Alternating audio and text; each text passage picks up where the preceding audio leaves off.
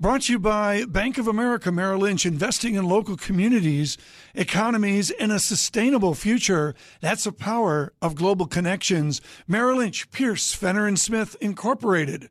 Member SIPC.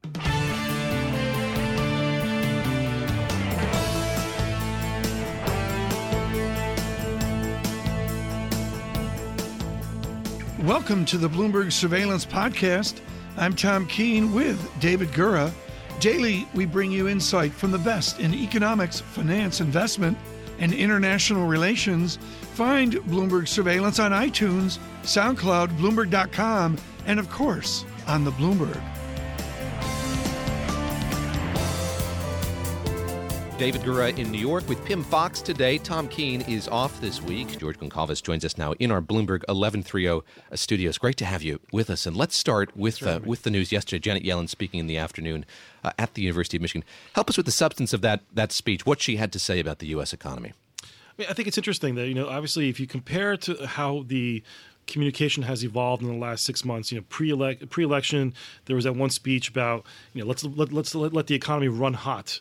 Because let's just let it go and let's see how far it goes. Let's get inflation boiling in the background, to this kind of this evolution to what we heard yesterday about we're obviously on track and they're still a little bit cautious because they want to ensure that the recovery is sustainable, but they're now it feels like confidence is building and they want to get a little bit out ahead. I mean, is that viewed as hawkish or is that more neutral? We'll see, but I do think that they've been slowly pivoting. I mean, they did hike two press meetings back to back, if you want to consider that back to back. So, they are getting a little bit faster on the tightening agenda. So it is, I think, consistent with what they've done and what they've said. Where do you fall in this debate over how well or how easily the Fed could both wind down this balance sheet and continue to raise rates? How difficult an undertaking is that going to be for the central bank? Right. I think it could be a challenge because, at the end of the day, the way they're raising rates, again, I'm not going to bore your listeners to this thing. In the past, the markets used to set the price of money, and the Fed now is targeting the level of rates, but paying the banks and paying money markets a level of interest rates in order to nudge them higher. Well, it's easy to pay someone to push up rates. It's much more difficult to force them to buy securities that they were once warehousing. So that distinction, I think, is not fully appreciated by markets. I do believe that if the balance sheet is much more challenging than just raising rates. George, why is the debate almost mute when it comes to rationalizing the balance sheet or reducing the balance sheet of the Federal Reserve? What's wrong with just keeping it the way it is? I think part of this could be that you look up as you raise rates. I'm not going to say it's going to become untenable to hold the level of rates that let's say they get to 2-3% in rates and their balance sheet is paying 3%. Not that they're going to go upside down on their level of interest because they have currency in circulation, but the concept of they're remunerating money back to the U.S. government, number one. At this point, they'll be only paying the banks. So this idea that them paying the banks to keep rates elevated is really an artifact of having too much reserves in the system. And the only way you can extinguish reserves is to shrink the balance sheet. But won't that increase the value of the dollar? No, actually, this is the interesting part. And this is the interesting part that I think the nuance of this, in my view, is that the dollar has been super focused on short-term rates. And typically, the interest rate parity and just kind of the relative level of rates across the world is what guides capital to different banking systems. So U.S. rates are the highest, and so capital has been coming to the U.S., but largely sitting in the front end of the curve. If you can get the balance sheet to shrink and not use short-term rates, which I know it's a huge debate out there. Will they be doing it in tandem? I'm of the view that, and have been of the view that this idea of we've had unconventional easing, so why can't we have unconventional tightening? Why can't they just raise rates to like a 1 or 2% and go on hold and let the balance sheet do the rest of it? I always characterize it as like a Saturn V rocket launcher. You got to get rates high enough because if rates are too low and they flatten the yield curve by raising rates from the front end, it actually does more damage than good. So I do think that bringing it back to the dollar, that the dollar is less sensitive to long-term rates. And so if long-term rates can do the heavy lifting and actually tighten financial conditions, then they will rely less on the front end. But that's going to be the debate that we're going to have with this current Fed as well as the next Fed, whoever Trump appoints. George Goncalves of Nomura joining us here on Bloomberg Surveillance. How important is the macro debate about when and how the Fed winds down this balance sheet versus at a more granular level, which securities the Fed is going to sell? I mean, I think the macro still drives the decision process. I mean, on the micro level, they will be aware of market conditions. I mean, there's still a huge. I mean, at the end of the day, there's a clearing price for every security, right? I mean, of course, you don't want to become disruptive while you're trying to scale back.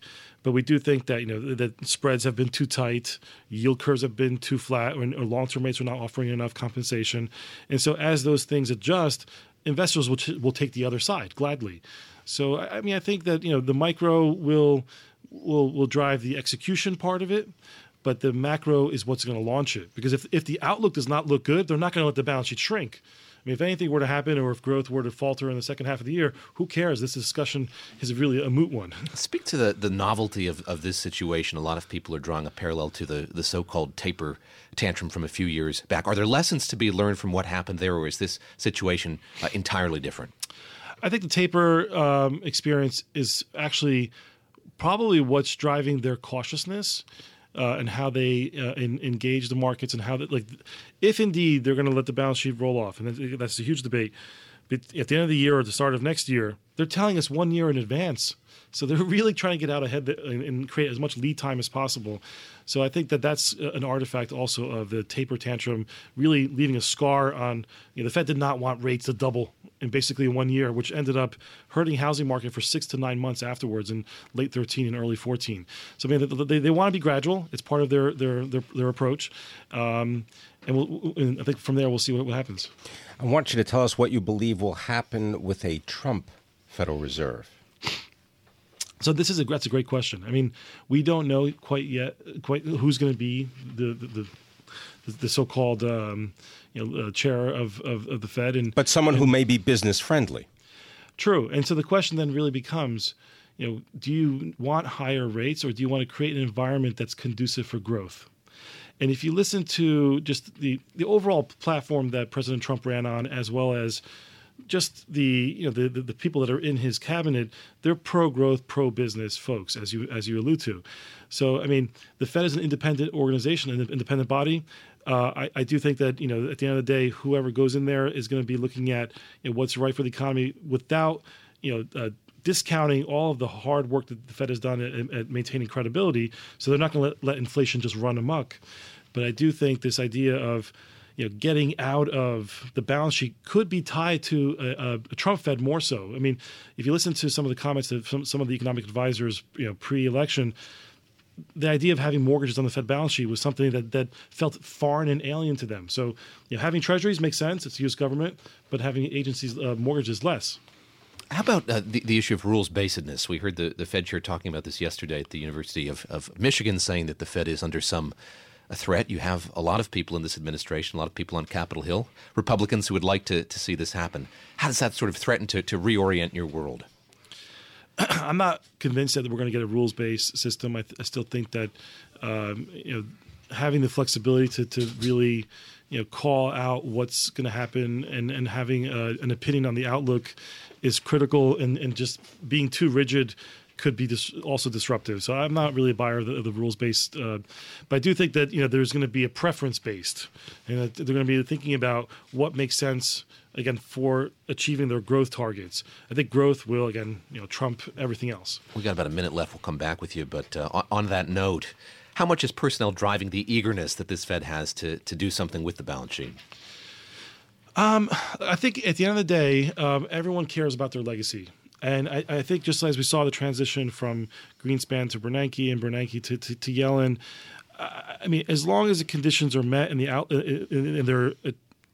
outlook looks like it's in line with what the Fed was envisioning, then it probably makes sense for Chair Yellen to at least set the ground floor and the basic building blocks for the balance sheet evolution.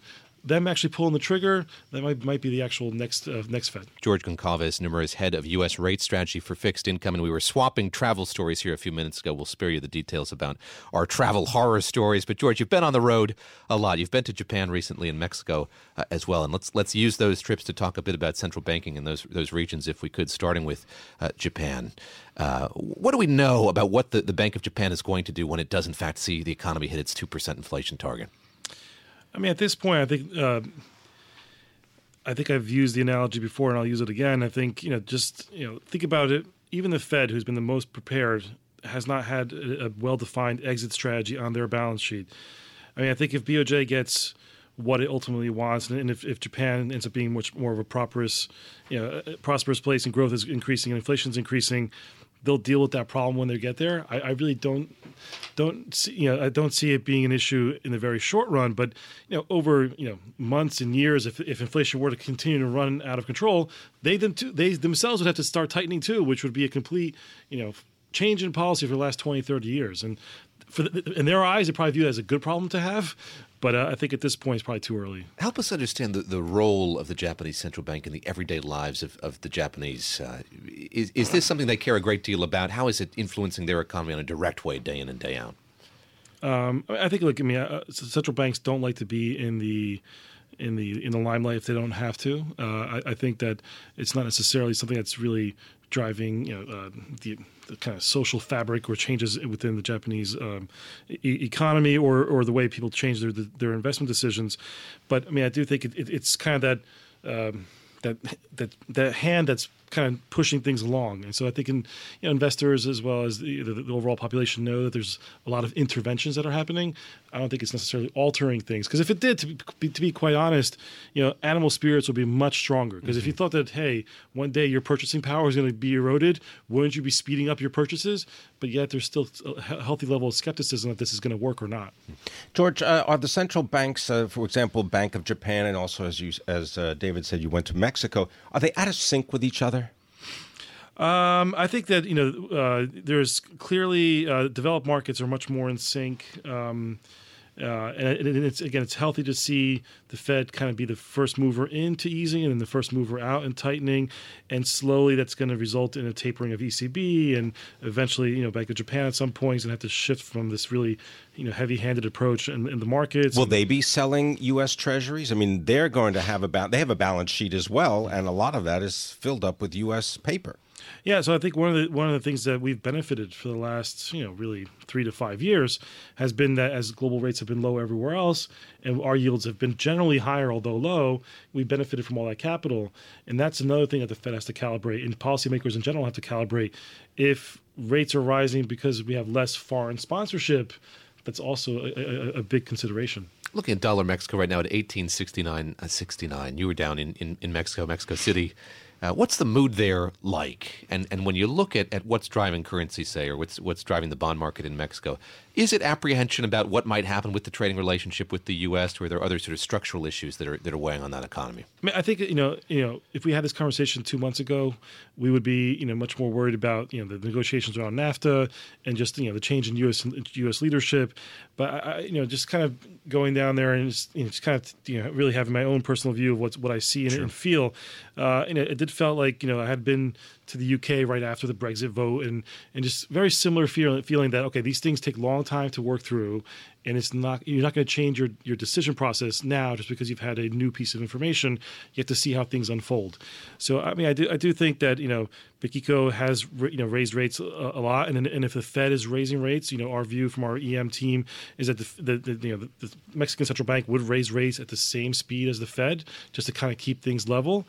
But at some point, the real question will become, if these central banks, especially in the emerging markets, which got more defensive around the trade issues that could have happened. Again, we don't know yet what's going to happen. But if it's not as worst case scenario, do they have to at least stay behind the curve and maybe even ease? We don't know. I mean, there's been a huge differentiation between EM and developed market central banks. Really focused on local factors. If for example Mexico's in a much better place, do they have to tighten as much? If not, maybe just go flat or even ease one day. Just about 30 seconds left here. We're looking ahead to another ECB meeting in a couple weeks, on the 27th, I believe. The concern's the same: scarcity, tapering. What are we going to hear, do you think, from the president of the ECB? So this is the first month of the official start of the taper process. I think that they're going to give an update on how that's going. I think that they need to be still remain on the cautious side, considering that inflation is not going vertical like it felt like a month and a half ago. A lot of it is linked back to the oil markets, and of course, if geopolitical issues were to flare up again, we'll see how the reaction function is then. But for this month alone, we're not expecting much change. We think that any sort of drastic changes from the ECB is more at the end of the year, early part of next year. Thanks very much for joining us. Much appreciated. George Goncalves, he is the Nomura head of U.S. rate strategy for fixed income, but obviously spending time also in Japan and in Mexico.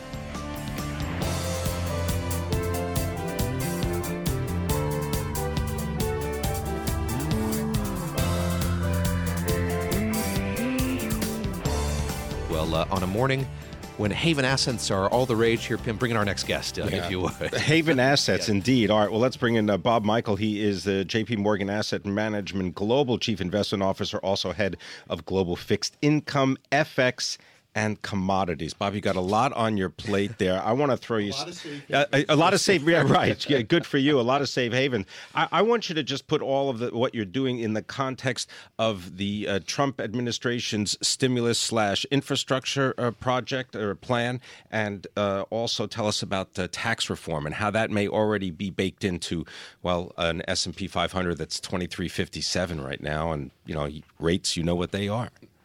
Well, the market's all about probability. So there is some probability priced in that Trump will get his policies through, whether it's some form of infrastructure spend or tax reform. But I think we have to go back pre-election and recognize that there was a pretty broad-based recovery underway anyway. You were seeing wage gains, which a couple years ago had been year over year 1.7%. They were moving up towards 2.5%. Now they're 2.7, 2.8% year over year. And the Fed had already raised rates once and was debating a second time. So there was some underlying strength in the economy. There was a recovery that was underway, and the central banks were looking to normalize. I think if Trump can get through some of the stimulus he's talking about, that's icing on the cake, and then that changes the metrics on what the Fed will have to do. What would that metric be? For example, let's say tax reform. Let's say that is the program that they're able to get through sometime maybe before the end of the fiscal year. Well, tax reform obviously makes company PEs look more attractive immediately. One of the things that we've been struck by is that companies have spent the last 7-8 years since the crisis taking cost out. I've been doing this for 36 years. I don't remember a time where corporate America has been this lean and this efficient. And they actually don't really know what to do with their profitability. So a lot of them the last couple quarters have been raising debt, buying back shares, raising dividends, or buying each other. If there's some incentive for them to invest, if tax reform can push through broader consumption, then I think they'll be in a position to make those investments in CapEx because they'll see aggregate final demand pick up. And then earnings will drive stocks higher, not simply PE expansion. If none of that happens or there's a delay before that happens, how long can the squeeze that you've described continue? How long can companies continue to sort of wring costs out of their balance sheets? I think we've pretty much gotten to the point where that's largely been done. And I think when you see the amount of corporate debt issuance over the last 18 months and what it's been used for, it tells you that companies were just looking for other things to do rather than take out costs and grow their businesses, maybe returning some of that capital to shareholders or buying back shares, raising dividends. Those were the kinds of things that they were doing. But in the absence of aggregate final demand, and with the cost base that they've already have in place, they're simply plodding along here, waiting for a bigger stimulus to hit. Are investors just plodding along? What are they looking for? Where in the capital structure do you see value? There's a lot of consolidation that's been occurring this year. And if you think about the repricing immediately after the election and what you need to drive that higher, you do need some of these Trump policies to come through, or you need the central banks to move. And both of those things seem frozen in time. So I think the consolidation continues. David Gura and Pim Fox. This is Bloomberg Surveillance on Bloomberg Radio with Bob Michael, JPMorgan Asset Management's global CIO, the head of the Global Fixed Income FX and Commodities Group. And let me pick up from something that Bob Moon just mentioned there, Bob, if I could. That read on small business optimism. We had the NFIB Small Business Optimism report out this morning. The survey called for 104.7. Indeed, it was in line with expectations at 104.7. This read has been good for many months now, going back to the election. Help us with this ongoing debate about soft data and hard data, the degree to which soft data portends or predicts what the hard data is going to show. What's your read on that? Well, our read is certainly the soft data. The sentiment has been moving up very nicely. And there's been some anxiety that you haven't seen it in the hard data, but you have seen it in some places. When we look at capital goods shipments, if we go back to the middle of last year, they were down year over year about 5.5%. Currently, they're up about 2.5% to 3% year over year. And I think that's reflected in small business confidence. And it's not surprising that the small and mid-sized enterprise companies in middle America are doing well. We've been hearing that from our different analysts for the past year. Well, we're going to talk about this in great detail in the next hour. So much political risk, so much foreign policy risk right now. When you couple that with the uncertainty out of Washington, how difficult, how noisy an environment is that for an investor? It should be noisier than what we're actually seeing in the markets. And that's what's confusing a lot of investors. When they look at volatility, they see that volatility hasn't picked up with what they feel the anxiety level of the market should be. I have to remind our clients that there is still this vast pool of central bank liquidity that has flooded the market. Central bank balance sheets have expanded from $4 trillion pre-crisis to $16 trillion equivalents.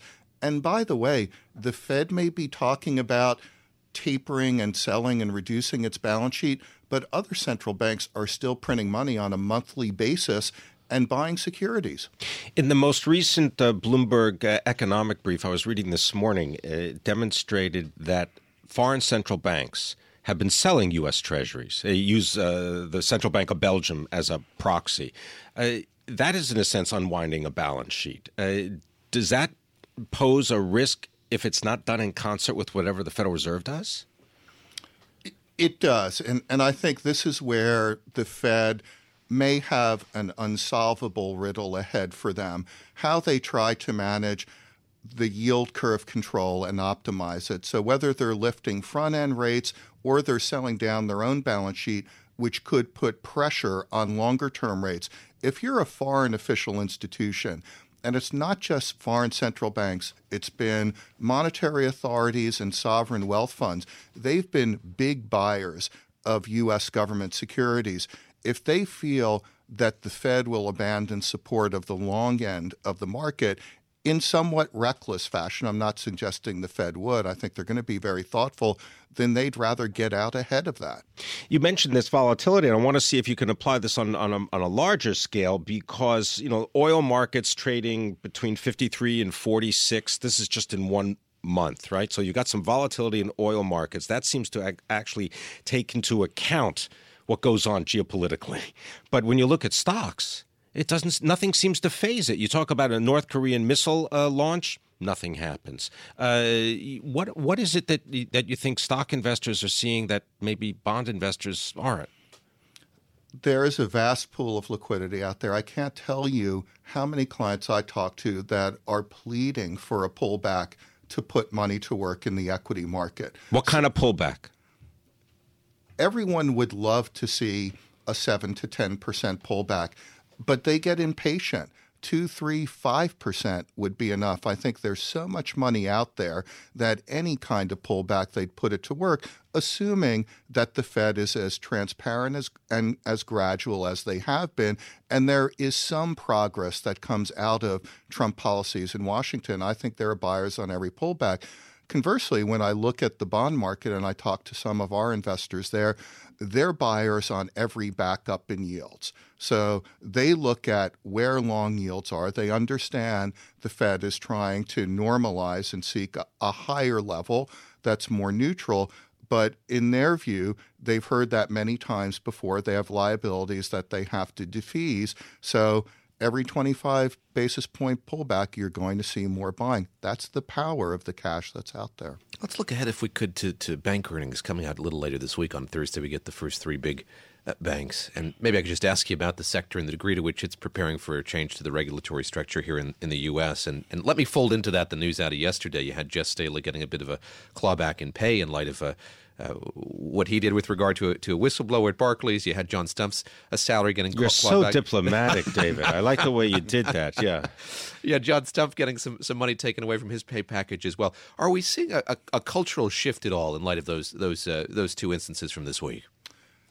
You are. You have definitely seen an evolution of banking over the last several years. And if you look at the degree to which regulation has pervaded the market, it's been a mixed bag. Some of it has been excellent. It's put banking on more stable footing. It's given the consumer confidence to put deposits into banks. All of those things are good. But is there a point in time where some deregulation could create an expansion of credit? And when I look at some of the U.S. banks and a lot of the European banks, you wonder if they didn't have to hold such high levels of capital, would you see them extending credit through the system and then helping to accelerate the recovery? Bob, I'm sorry to say this, but you've been in the business for 35 years. So that's not. I wanted to just set that at least 35 years. I wanted to set that straight. The reason being, I'm wondering, and I know that you studied classics at the University of Pennsylvania. Is there a Greek myth that you would use to describe what's going on in the United Kingdom and Brexit? Because you've spent time in London. What do you think is going to happen? It's a feature of many media reports today about what's going to happen to London. Well, it is concerning because I'm self-inflicted. Well, and I moved to London in 2001. I spent close to 10 years there. I saw the buildup of the UK and London around banking. And now that they're exiting the EU, you have to wonder, will the EU allow European banking to be domiciled outside of it in London? I'm not so sure. I think it's a tricky time for the UK. And certainly if you're a European economy, you should be bidding for components of banking which reside in London because it's attractive. You have a population of very well-educated, well-paid consumers, and it's going to be inviting. Where do we go from here? We have this 2-year negotiating period. Is it suffused with uncertainty? Are you pretty confident here we're going to stick to the timetable laid out by Theresa May and being discussed, I guess we should say, by Donald Tusk? I think so. I think both realize that there has been a fracture and it's time to move on. I think the EU has to look within the remaining members and think about how to create stability there. And there are elections certainly that are coming up later this month in France, and there's an election later in Germany and possibly one in Italy. And that's what the EU has to focus on, how to create a favorable and cohesive environment so that the remaining members stay. Well, thanks very much for joining us. Bob Michele, he is JPMorgan's Chief Investment Officer, also global head of fixed income, FX, and commodities. Got a lot on his shoulder. Said. Yes. Great to have you here with us.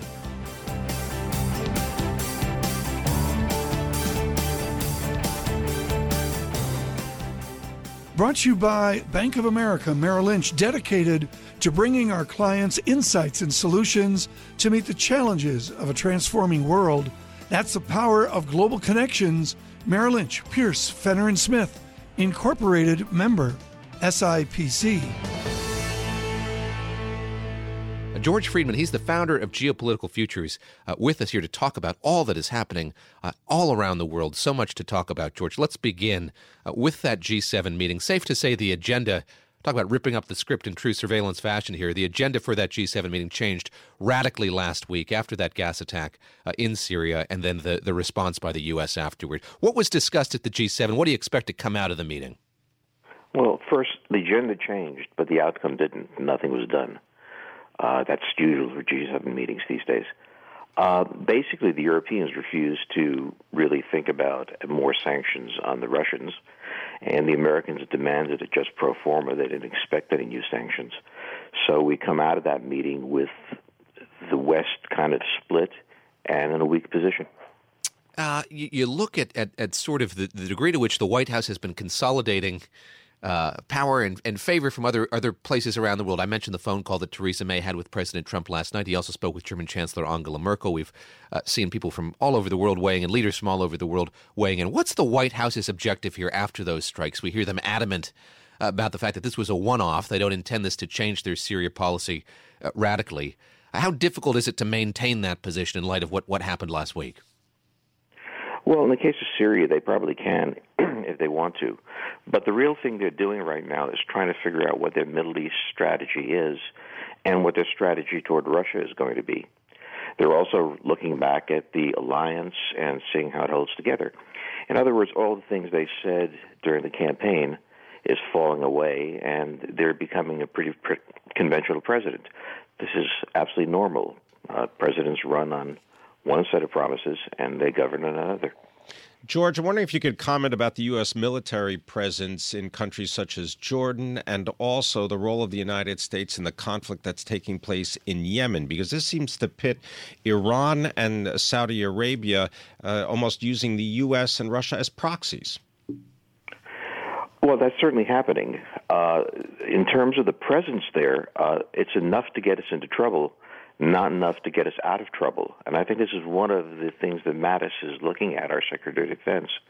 He's looking at the question of we've exposed troops in a whole number of countries without a sufficient number to really fight a major battle if it's imposed on them. And this is really the question we have. I mean, we're all over the place with a light number of troops. Are we going to make another major commitment to the Middle East, or are we going to cut back? One of the things Mattis wants is to make certain that every deployment is viable.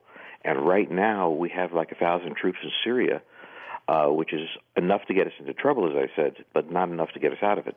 Well, it's already been reported that, for example, 2,500 troops from the 82nd Airborne are going to Kuwait, and then they'll await, obviously, further orders there. In that context, George, is there a strategy that the United States can implement that would connect with President Donald Trump's pledge to rid the world of ISIS? Well, not with 2,500 troops. When you consider that we had 150,000 troops in Iraq and they failed to carry out the mission, 2,500 troops really isn't going to do it. They may be able to take, for example, troops around Mosul and add them there and break ISIS there. But the issue isn't ISIS. The issue is the jihadist tendency in the Islamic world. So you break al-Qaeda, ISIS rises. You break ISIS, another group rises. The real strategic question is not to break a particular group, but how do we break this tendency in the Islamic world so it doesn't function? And that is a difficult problem, probably not a military one. George, we'll come back in a little bit, talk about what's going on in the Korean Peninsula and maybe talk about the NATO Secretary General's visit to Washington tomorrow. But let me ask you lastly here just about how different the situation with Syria is than it was in 2013 when President Obama made the now infamous red line remark. As you just said a moment ago, we have U.S. troops on the ground in Syria, and suffice to say Russia's involvement in the conflict is bigger than it was before. Well, Russia's conflict appears bigger, but it really isn't a very decisive one. They have a little over 100 aircraft and some special forces on the ground. They're not in a position to control the situation. The Americans aren't in a position to control the situation. I think what we all have to understand is that the mere presence of troops doesn't guarantee success. Let's all look at Iraq. Let's all look at Afghanistan and realize that either far more troops than we deploy there are necessary, or we're simply nibbling around the edges. Let's talk about what's going on in Asia. We can talk about the President's summit with Xi Jinping, the president of China. Let's start there, as a matter of fact. Give us your sense of the outcome of that. Was the news here that there wasn't much news? The news was that there wasn't much news, and that's a lot of news. because rather than a confrontation between the two countries, it seems to have been pretty low-key.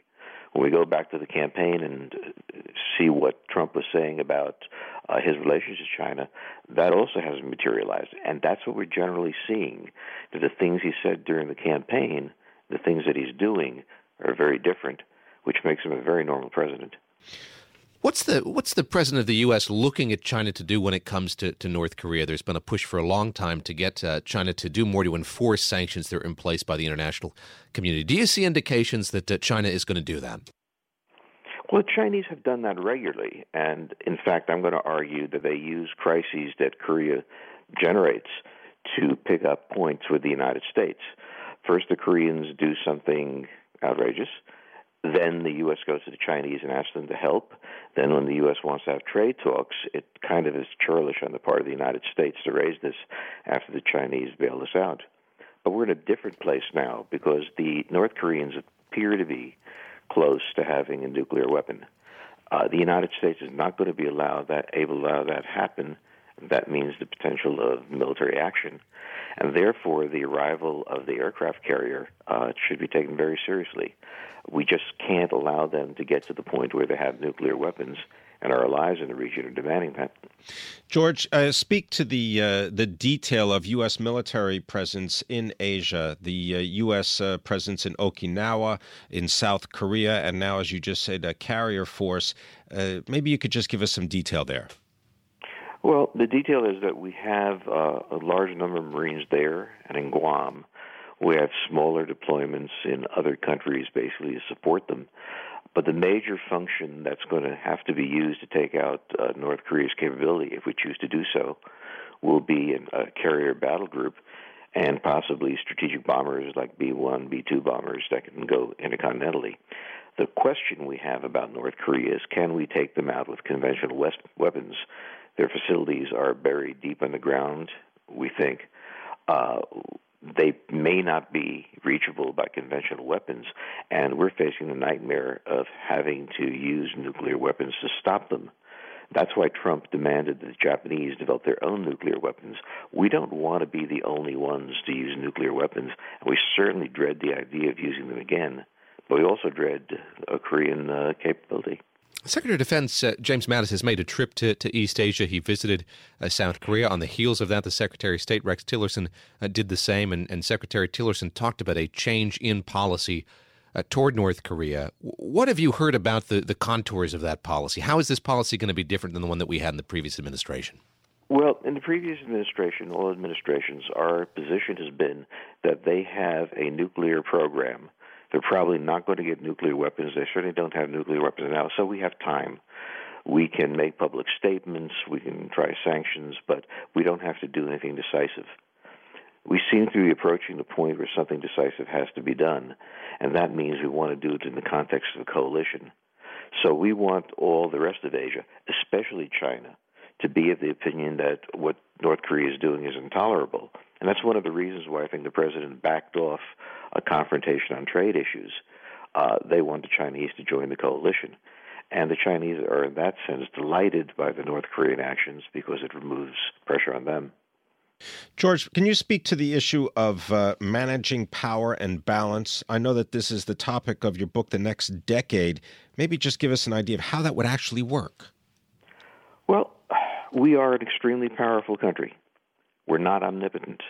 We cannot simultaneously manage the entire world. We have to decide what parts of the world matter most to us and let them go. So, for example, we may want to pacify the Middle East, but it's not clear that all the military power we have is going to do that. So we have to live with a less satisfactory situation. We have to decide what matters and what doesn't. Now, there are people who argue that nothing overseas matters. That, I think, is nonsense. There are those who are prepared to go to war simultaneously with everybody. That's also nonsense. There are some bad situations that we just have to tolerate because we don't have the ability to do anything about it. And that means a very different foreign policy. During the Cold War, we could focus on one country, the Soviet Union. We can focus during much of the jihadist wars on one or two threats. But as the Chinese emerge, as the Russians emerge, as we continue to have the Middle East, we do not have the force capable of coping with all of them. So we have to prioritize, and we've never done that before, really. George, let me ask you here to preview the visit by Jens Stoltenberg, the NATO Secretary General, to Washington, D.C. He's going to meet with the president tomorrow. Of course, he met with the Secretary of State a couple of weeks back in Brussels. I'm reminded of the joint news conference that President Trump gave with German Chancellor Angela Merkel. There he did what many hoped he would do. He reaffirmed the U.S. commitment to the alliance, but then quickly pivoted to talk about funding. What's your sense of how this alliance, the integrity of the alliance at this point, and how fulsomely the U.S. president embraces it? Well, the way I would put it is the question is not whether the United States will remain loyal to NATO. It's whether the Europeans want to join NATO. This is a military alliance. It consists of military forces. The Europeans have allowed their military forces to deteriorate to almost nothing. So what is the point of the alliance? I think Trump's view is basically that either we have a full alliance that they agree to spend 2% of their GDP on defense, or there's no point in going forward. The Germans have made it absolutely clear they're not going to. Stoltenberg, by the way, sides with the United States. He made a very strong speech saying that the American demand is not only reasonable, but it's something the Europeans agreed to a few years ago. So I think the Stoltenberg visit will go well, but from the American point of view, from my point of view, what use is a military alliance that obligates us to support nations, but the other nations don't have the ability to support us? Thanks very much, George Friedman. Interesting conversation. He is the founder and chairman of Geopolitical Futures, giving us really a window into the challenges that the United States faces with foreign policy.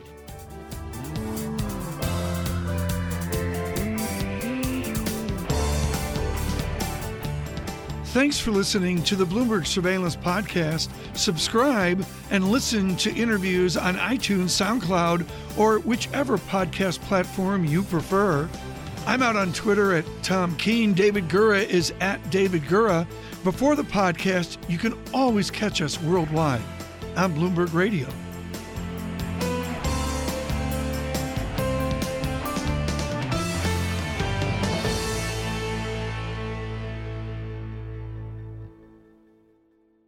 Brought to you by Bank of America Merrill Lynch, dedicated to bringing our clients insights and solutions to meet the challenges of a transforming world. That's the power of global connections. Merrill Lynch, Pierce, Fenner & Smith, Incorporated, member, SIPC.